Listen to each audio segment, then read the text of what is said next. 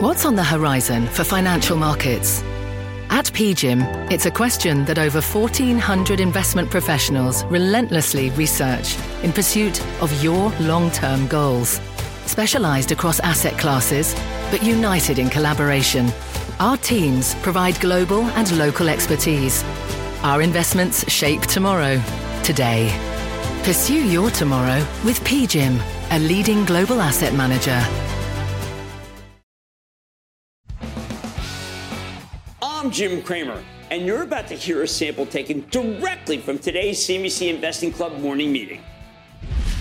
I just came from an amazing interview with Larry Fink. It runs $9 trillion. And he talked very positively. It's a little ethereal versus what we're seeing in the market right now, although his stock is up. Just talking about the optimism, talking about how we got through the crisis. That's basically what he said. And we got through the crisis because of outfits like BlackRock, because of outfits like JP Morgan. I'd like to think Wells Fargo, but we can talk about that in a second. But overall, his takeaway is that we're going to have higher inflation longer, and that get used to it.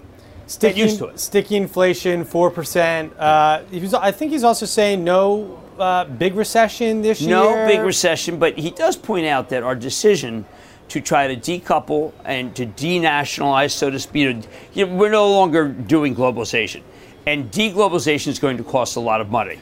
And that is exactly what he's most concerned about. That's the inflation. That's what he's worried about.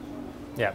Well, all valid points. Well, today, it's such a big day, kicking off first quarter earnings season. A lot of the big banks reporting, and the numbers have been pretty good, whether it was BlackRock, JP Morgan, Wells Fargo conference call going on now. I know the stock's down slightly, but even Citi, PNC, all pretty good. Morgan Stanley doing well. Of course, they haven't reported yet, but the paradigm looks good for them. Yeah.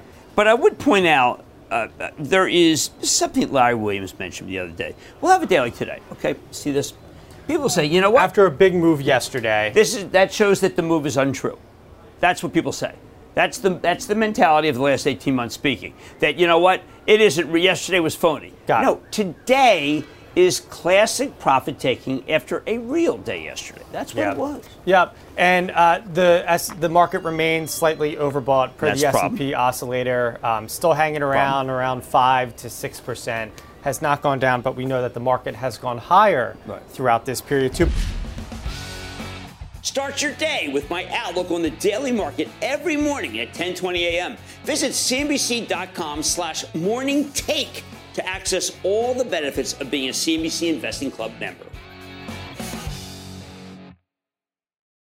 You seek the key, but first, you must learn the ways of precision, craft, and performance with Acura's all-electric ZDX. With a premium Bang & Olufsen sound system up to a 313-mile range and a Type S variant with an estimated 500 horsepower, the ZDX is their most powerful SUV yet.